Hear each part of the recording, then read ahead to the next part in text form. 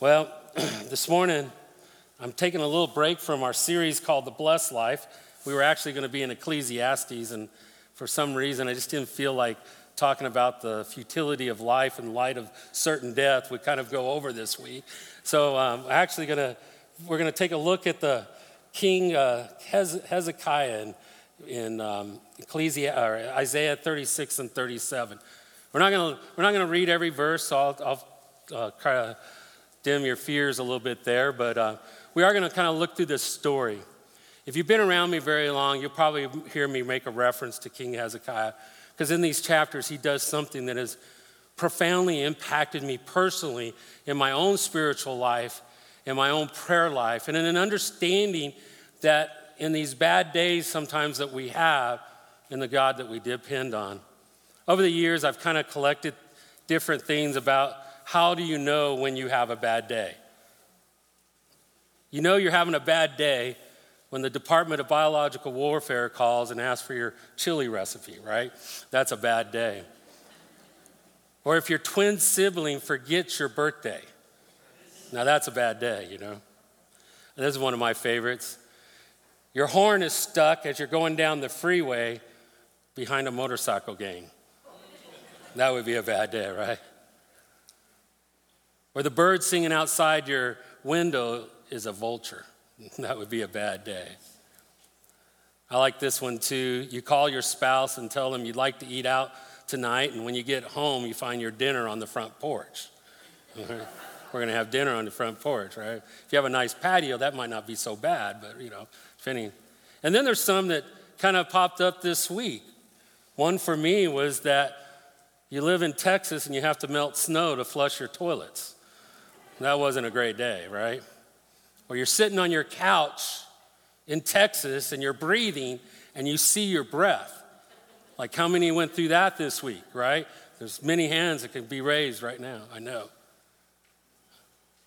You know, we find ourselves sometimes going through different times and different struggles, and we begin to feel the weight of them begin to crush us in. I was feeling that a little bit this morning, to be honest with you. When my phone at different times of the day rings and it's Alan, I know there's something wrong. And this morning my phone rang and Alan's telling me about water running down our parking lot back here. And then I talked to Jeff, and Jeff's telling me, yeah, we're having to shut off the water to the building. And I'm like, Lord, I don't need this morning, right? Fortunately, it turned out to be our irrigation system, so we can shut it off, because I don't think we're going to be watering grass for a few days, so I'm not too worried about it. But it was one more thing that was added to everything else. You throw in our country, our nation, our state, our community, divided, angered, even hate to one another over political and social issues that is adding to the stress and the pressures that we face in our work, in our homes, and among our friends and family. Not to mention a pandemic that has changed our whole lifestyle. And the difference of views that continue to divide and even create hate among those who call themselves God's people, among those who should be united by the Spirit of God. And the pressure continues to mount and begin to push and to continue to weigh. And sometimes we say, it's enough. I was walking out on the sidewalk here, walking up to Jeff, and I'm like, yeah, God's doing this again. He's giving me one of these practical lessons about something I'm going to preach this morning. It's one of the reasons sometimes where I'm like, God, why do you have to teach us everything that we have to preach about, right? But isn't that spiritual growth? That we hear of God's word and we learn how it applies. We learn how the practical aspects of God's word relates to our life. And I believe this morning at King Hezekiah, we're gonna see how do we respond and how should we respond. In chapters 36 and 37 of Isaiah, King Hezekiah is facing a tremendous struggle. If you're having a bad day, I think his day would be worse. The king of Assyria has now surrounded Jerusalem. And he's fearful. When we read in chapter 1 or chapter 36, verses 1 and 2 of Isaiah, it says this: in the 14th year of King Hezekiah, Sennacherib, king of Assyria, came up against all the fortified cities of Judah and took them. And the king of Assyria sent I struggle with names. What that word is really referring to is a spokesman. So the rest of the time you see me and you see that word in our passage and you hear me say spokesman, just know that's what it means, okay? So it's a spokesman. The king sends someone to speak on his behalf, right? So he sent the spokesman from Lachish to King Hezekiah at Jerusalem with a great army. Don't read over that quickly. With a great army. And he stood by the conduit of the upper pool on the highway to the Warsher field. Now this is kind of important that marks where he stood. Because if we were to go back to chapter 7 of Isaiah, we would realize 30 years earlier at the same spot, King Hezekiah's dad, his father, King Ahaz, was at the same place. There was still the threat, and there was a threat against Jerusalem and against Judah. And Isaiah came and prophesied. He said, yes, Judah's going to be humbled, but they will not be conquered. And King Ahaz did not believe the word of God that came by the prophet Isaiah. And he made tributes and he made alliances with other nations. He made alliances with other gods because he felt like they would protect him rather than the God Almighty. And so he continues in his own way. And King of Assyria now approaches King Hezekiah, and he gives a crisis that now has an invitation to King Hezekiah to abandon God.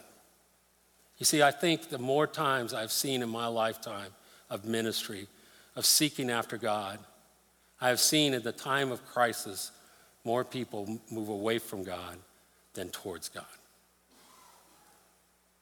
And it's not easy to move towards God in the times of crisis. How can I say that? Because I've been there. You've heard me share the story of, many of you have, when my parents' store got robbed and we lost everything. And my mom was in and out of the mental hospital with nervous breakdown. They divorced on several times. I've seen it. And there was so much that would have just been easier just to, hey, God, where are you? To pursue my own way, to go handle it my own. I've been told I'm sometimes a control freak. I don't believe that.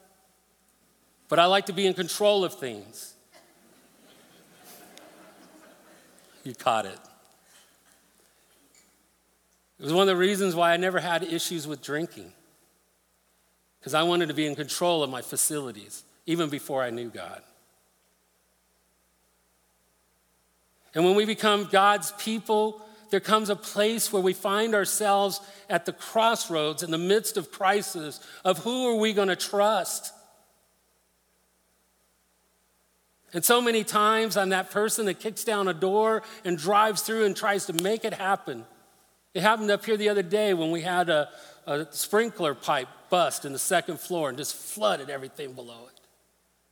And we're kind of cleaning up, and I'm sitting here trying to kind of fix things up, and one of the deacons was standing down there, and he just kind of looked at me and said, Greg, you kind of want to just get everything fixed in your head and get it all done. We're okay. We're okay. We had gotten it cleaned up to that point. He was right. I was still trying to be in control. I was still trying to make those things happen. I still do that in my own life. And I find in those times a struggle to find myself coming to a place where I just hand it over and trust the God Almighty with the outcome and the consequences. Because when we're in the middle of the crisis, what do we want to happen? We want it to go away, don't we? We just want it to stop. Something's got to change. We go through those things and we say, this has to work out. Somehow we got to make this work out. And we find ourselves looking to ourselves and to our own wisdom and our own ways and our own principles, and we try to make those things push into the matter of the crisis and make it happen. And when it doesn't, many times we change our attitude about God. Does he really care? Does he really love me? Does he really have the power to change these things? It's where King Hezekiah was at on this day. As he faced these crises. Was he going to learn the lesson from his father, King Ahaz, and do something different? Or was he too going to make alliances? Was he too going to go after other gods? We know that from the most part, King Hezekiah was a good king.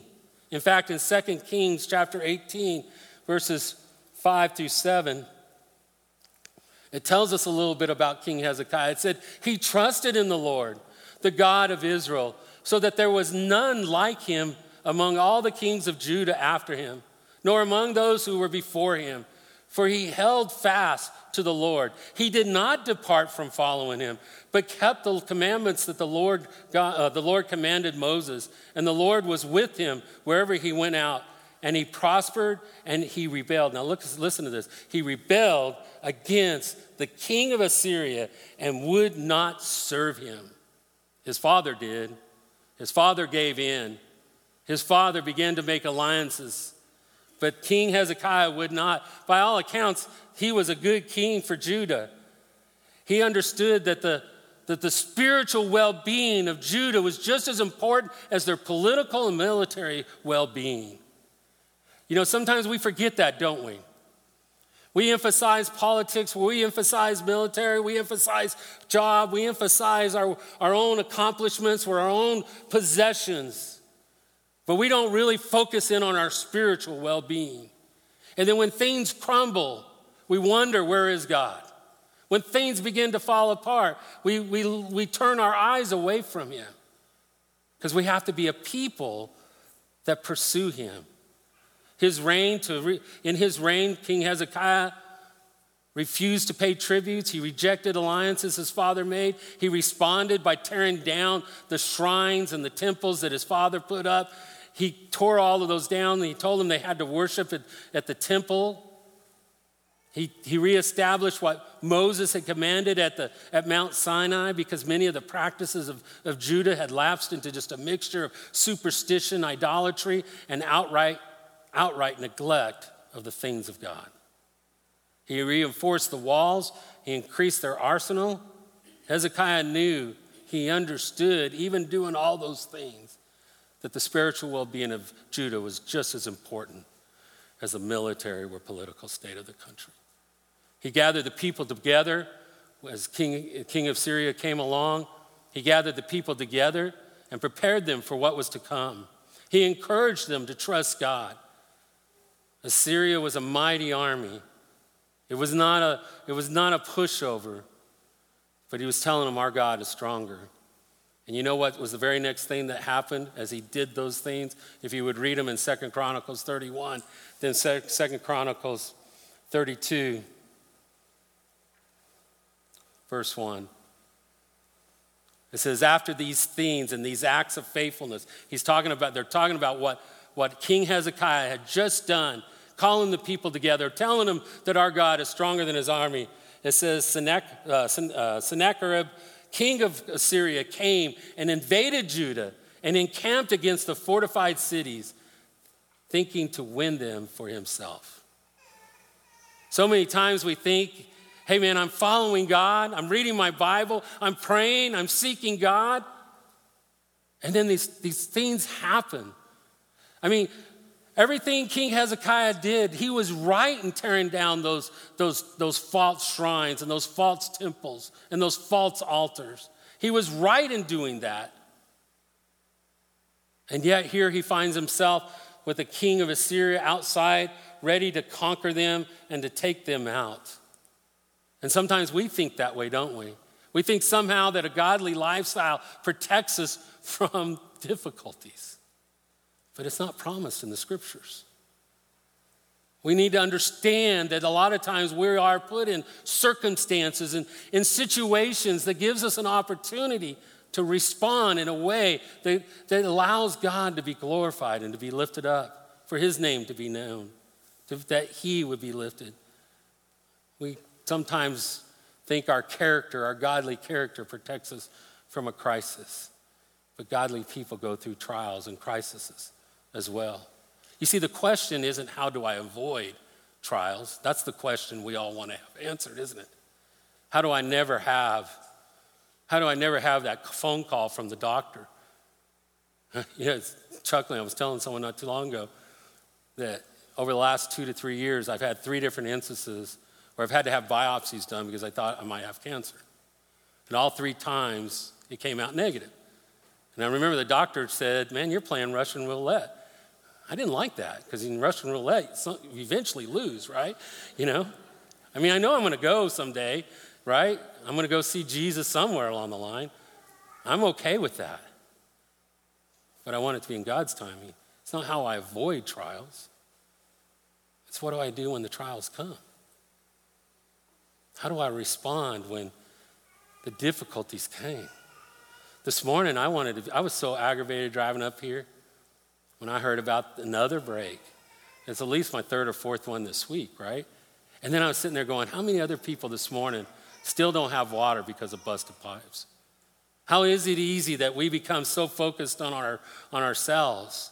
And who do I have the right to be so mad over a situation that I can't control? Do I trust in a God?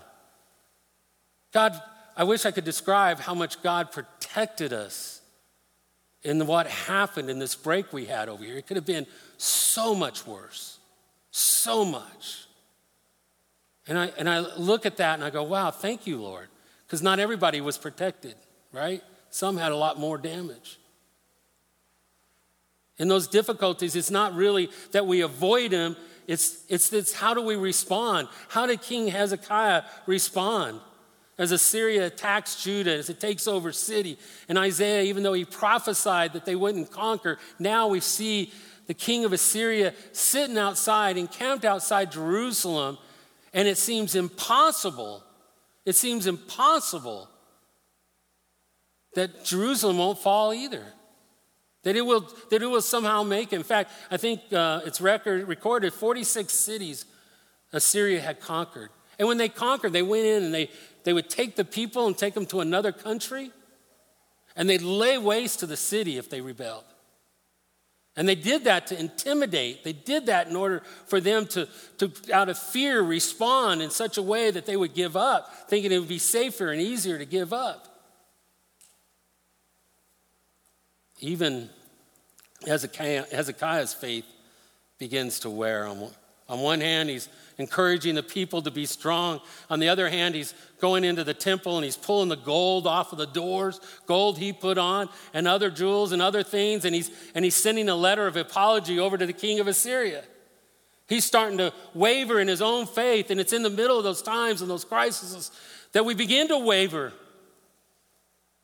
There's so many times where I've said to God, where are you? Only to come back and say, I know you're there, Lord. It's my faith.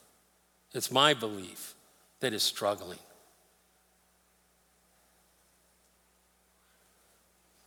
The Assyrians used this fear and intimidation. If you look in chapter 36, I want to just read verses 4 through 20, and you're just going to hear the intimidation that they had. Beginning in verse 4, it says, and the spokesman said to them, say to Hezekiah, thus says the great king, the king of Assyria, on what do you rest this trust of yours?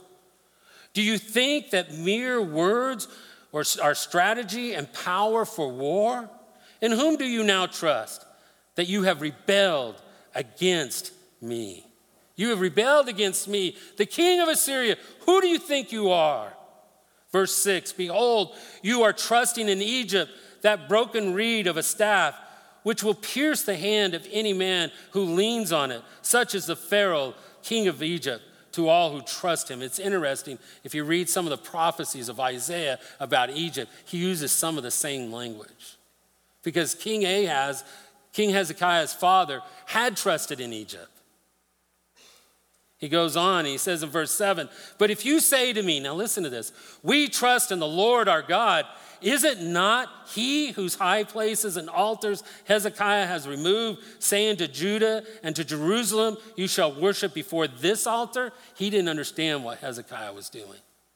Verse 8, come now, make a wager with my master, the king of Assyria, and I will give you 2,000 horses if you are able on your part to set riders on them. How then can you repulse a single captain among the least of my master's servants when you trust in Egypt for chariots and horsemen? Moreover, it is without the Lord that I've come up against the land to destroy it. The Lord said to me, go up against this land and destroy it.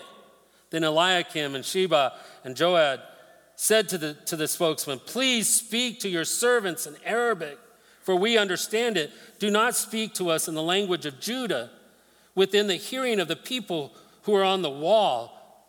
What they're worried about is, hey, all the people standing on the wall that were guarding the wall, don't speak in a language that they hear. We don't want them to grow fearful. We don't want them to quit trusting Hezekiah and trusting God.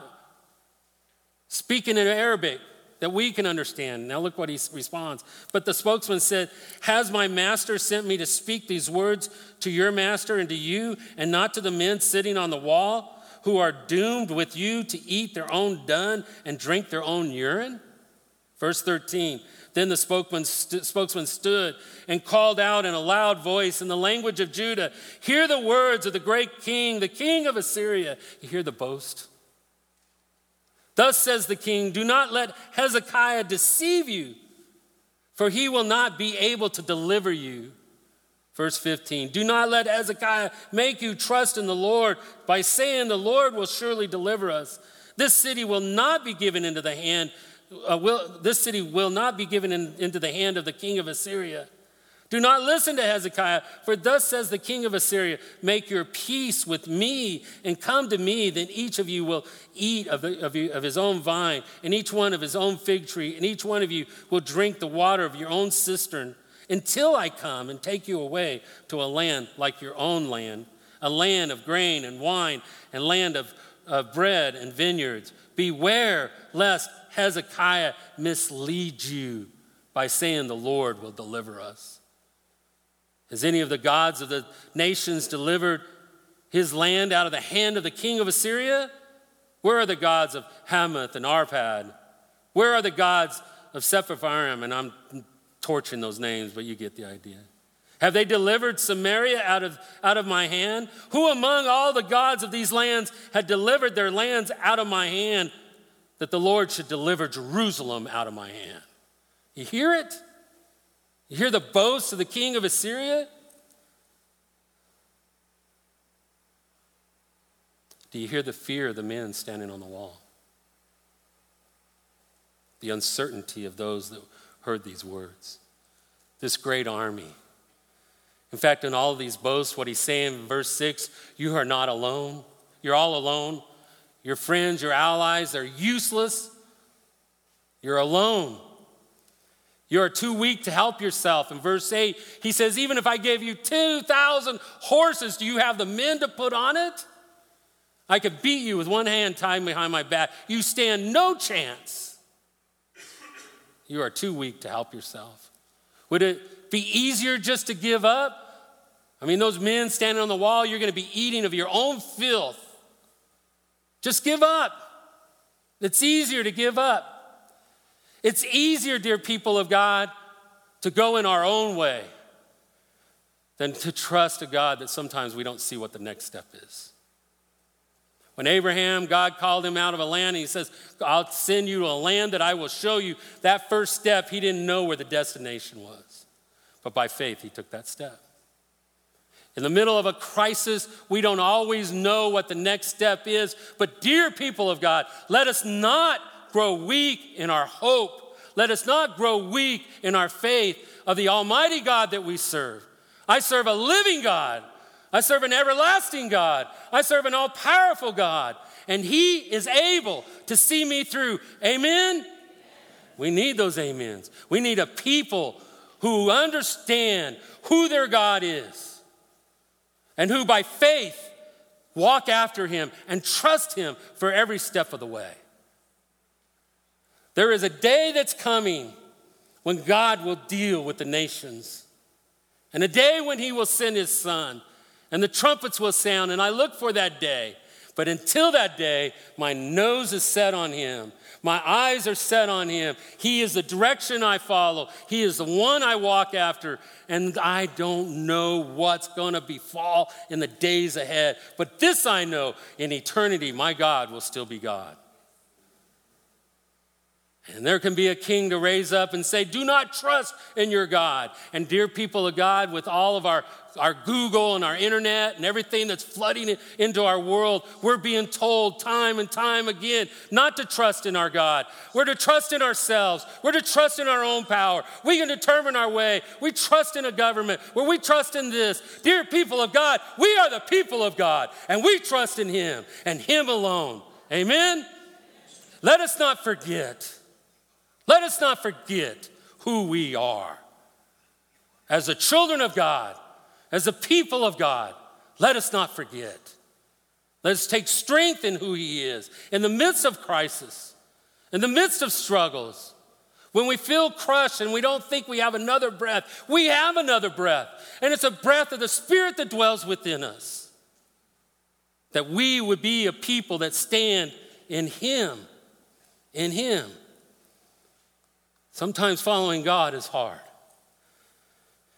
And we're told to give up, that God won't help us. He even says, hey, God's mad at you. God's mad at you because you tore down these altars and these temples. He doesn't understand that these temples and these altars were just the same as wood idols and false gods. He sees Yahweh in the same way. He says even, your God told me to destroy you. It's God's will that you be destroyed in verse 10. And he says in verses 15 to 20, he says, hey, even if God wants to help you, he can't. Look at all these other gods, and they've failed. Your God can't help you. Have you believed that before, folks? Have you given up? Let us not be a people that give up. We have a God who is able to see his people through. It's the distortions that come during the times of crisis that direct us into the direction that we shouldn't go. But when we have distortions about who God is in the midst of crisis, we are in trouble if we believe them. We cannot forget the God that we serve.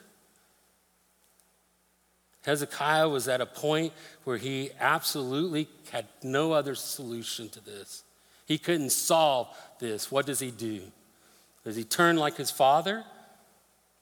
You could read it in 2 Chronicles 28, verses 22, where Ahaz made alliances. In fact, he began to worship the god of Damascus because he thought somehow that God saved his people, and he didn't trust in his God. Does he turn away?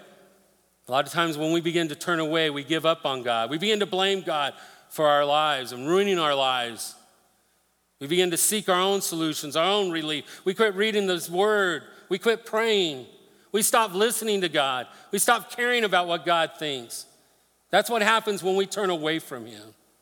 We can't be a people that do that. In chapter 7, Hezekiah makes 2 trips to the temple. In the first trip, we see it in chapter 37, verses 1 through 4.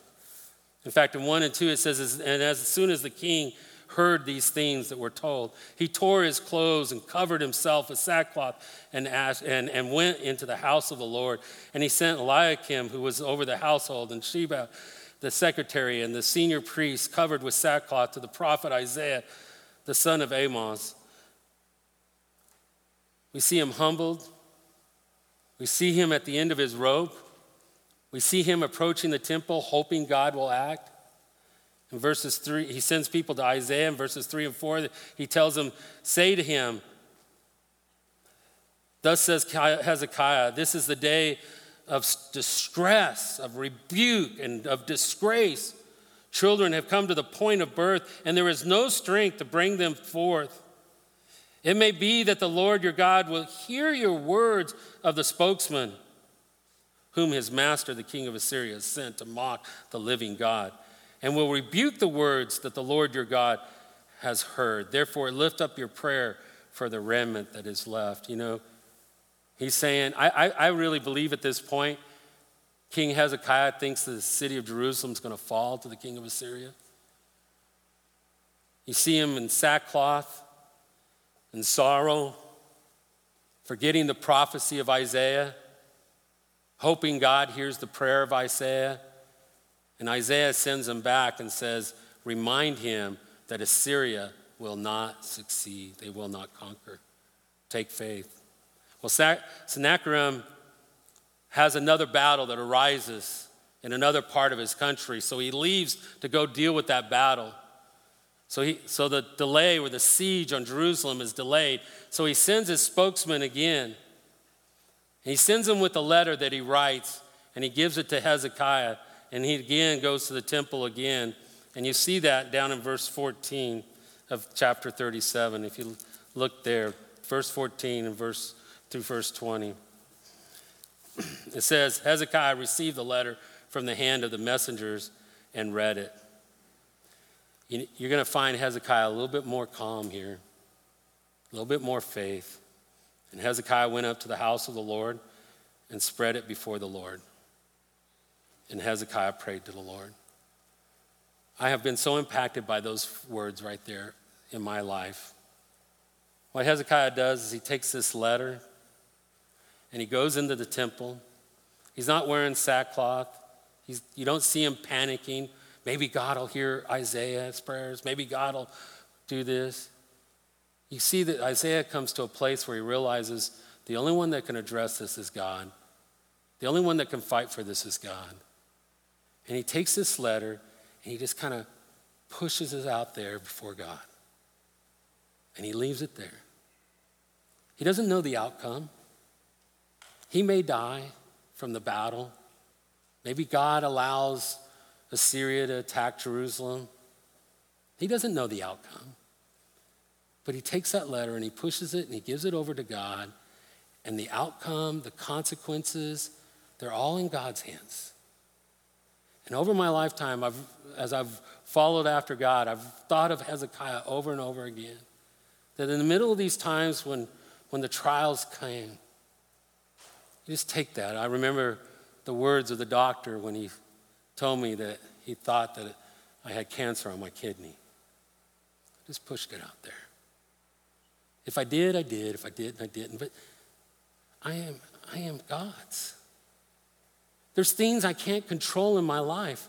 I can't dictate a culture, can I? I can't dictate other people what they do. I can't help a pipe from not busting. I can't stop or make water flow when it's not flowing. There's so many things in our lives that happen to us that create crisis that we can't control. What do? Do we run and pound on the walls? Do we curse and call out all the officials? Do we blame God? Do we just get mad and we sit in anger? Or do we just kind of take it and say, God, here it is. Here it is.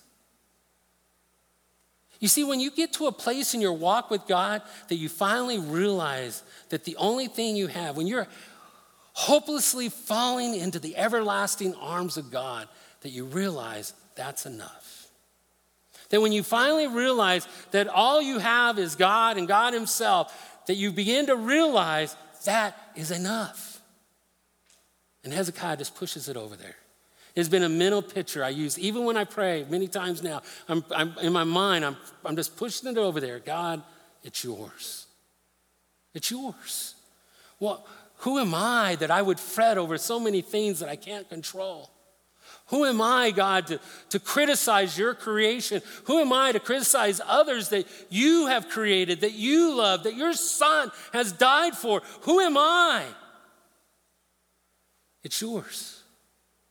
You're the one that can send your spirit and speak and divide soul and spirit. You're the one that can fix things. You speak to the winds.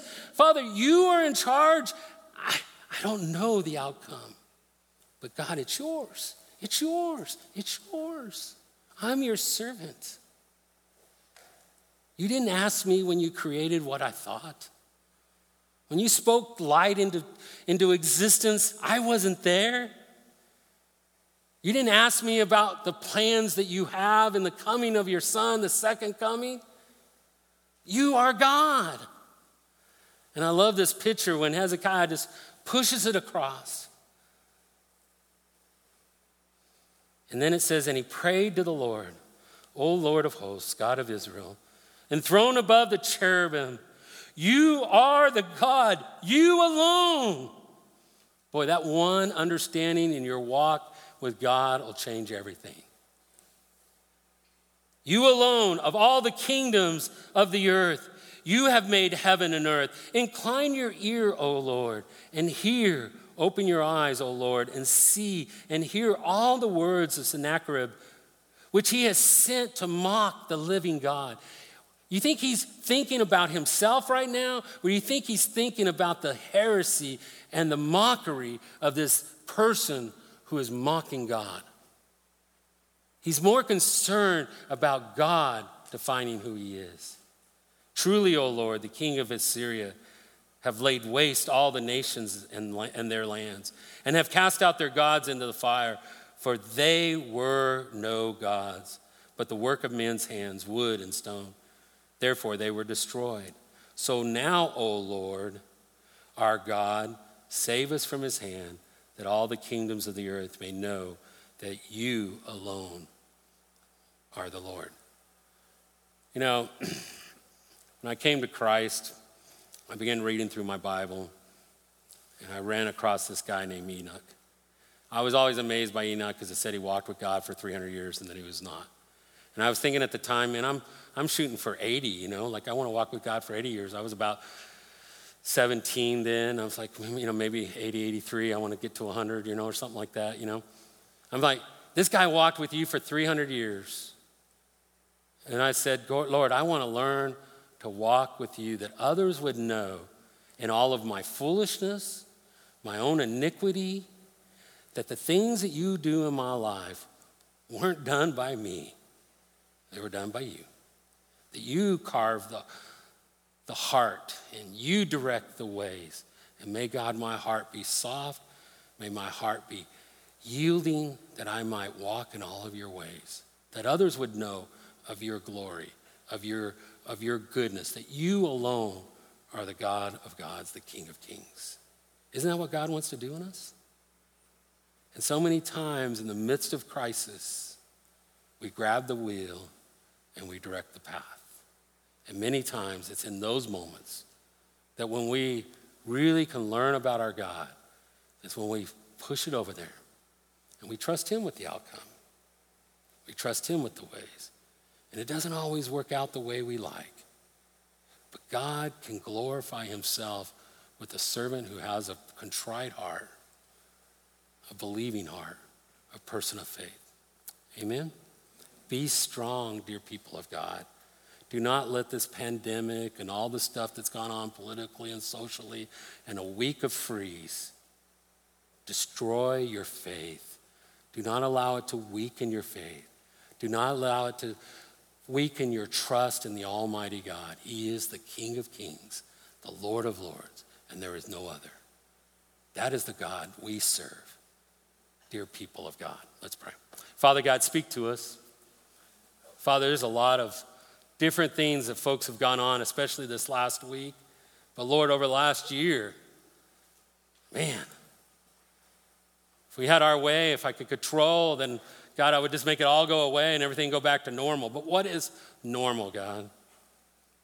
For the believer, normal is that we trust in you. We walk after you, regardless of the circumstances. We want to control, Father, the way our life is, the way we play, the way that we visit, our homes. We want all those things, dear God. But ultimately, Father, if we're your children, if we're your people, if we are your servants and you're the God of God, King of kings, then Lord, don't you decide that? Bend our hearts, Father, that we may bow before you. That, Father, we would recognize your sovereignty in our lives. That, Father, you would be willing to use us. That, Father, you would bring revival among your people. That, Father, you would stir us up that we might love you and even more today than we thought we could yesterday. Teach us these things, God. Amen.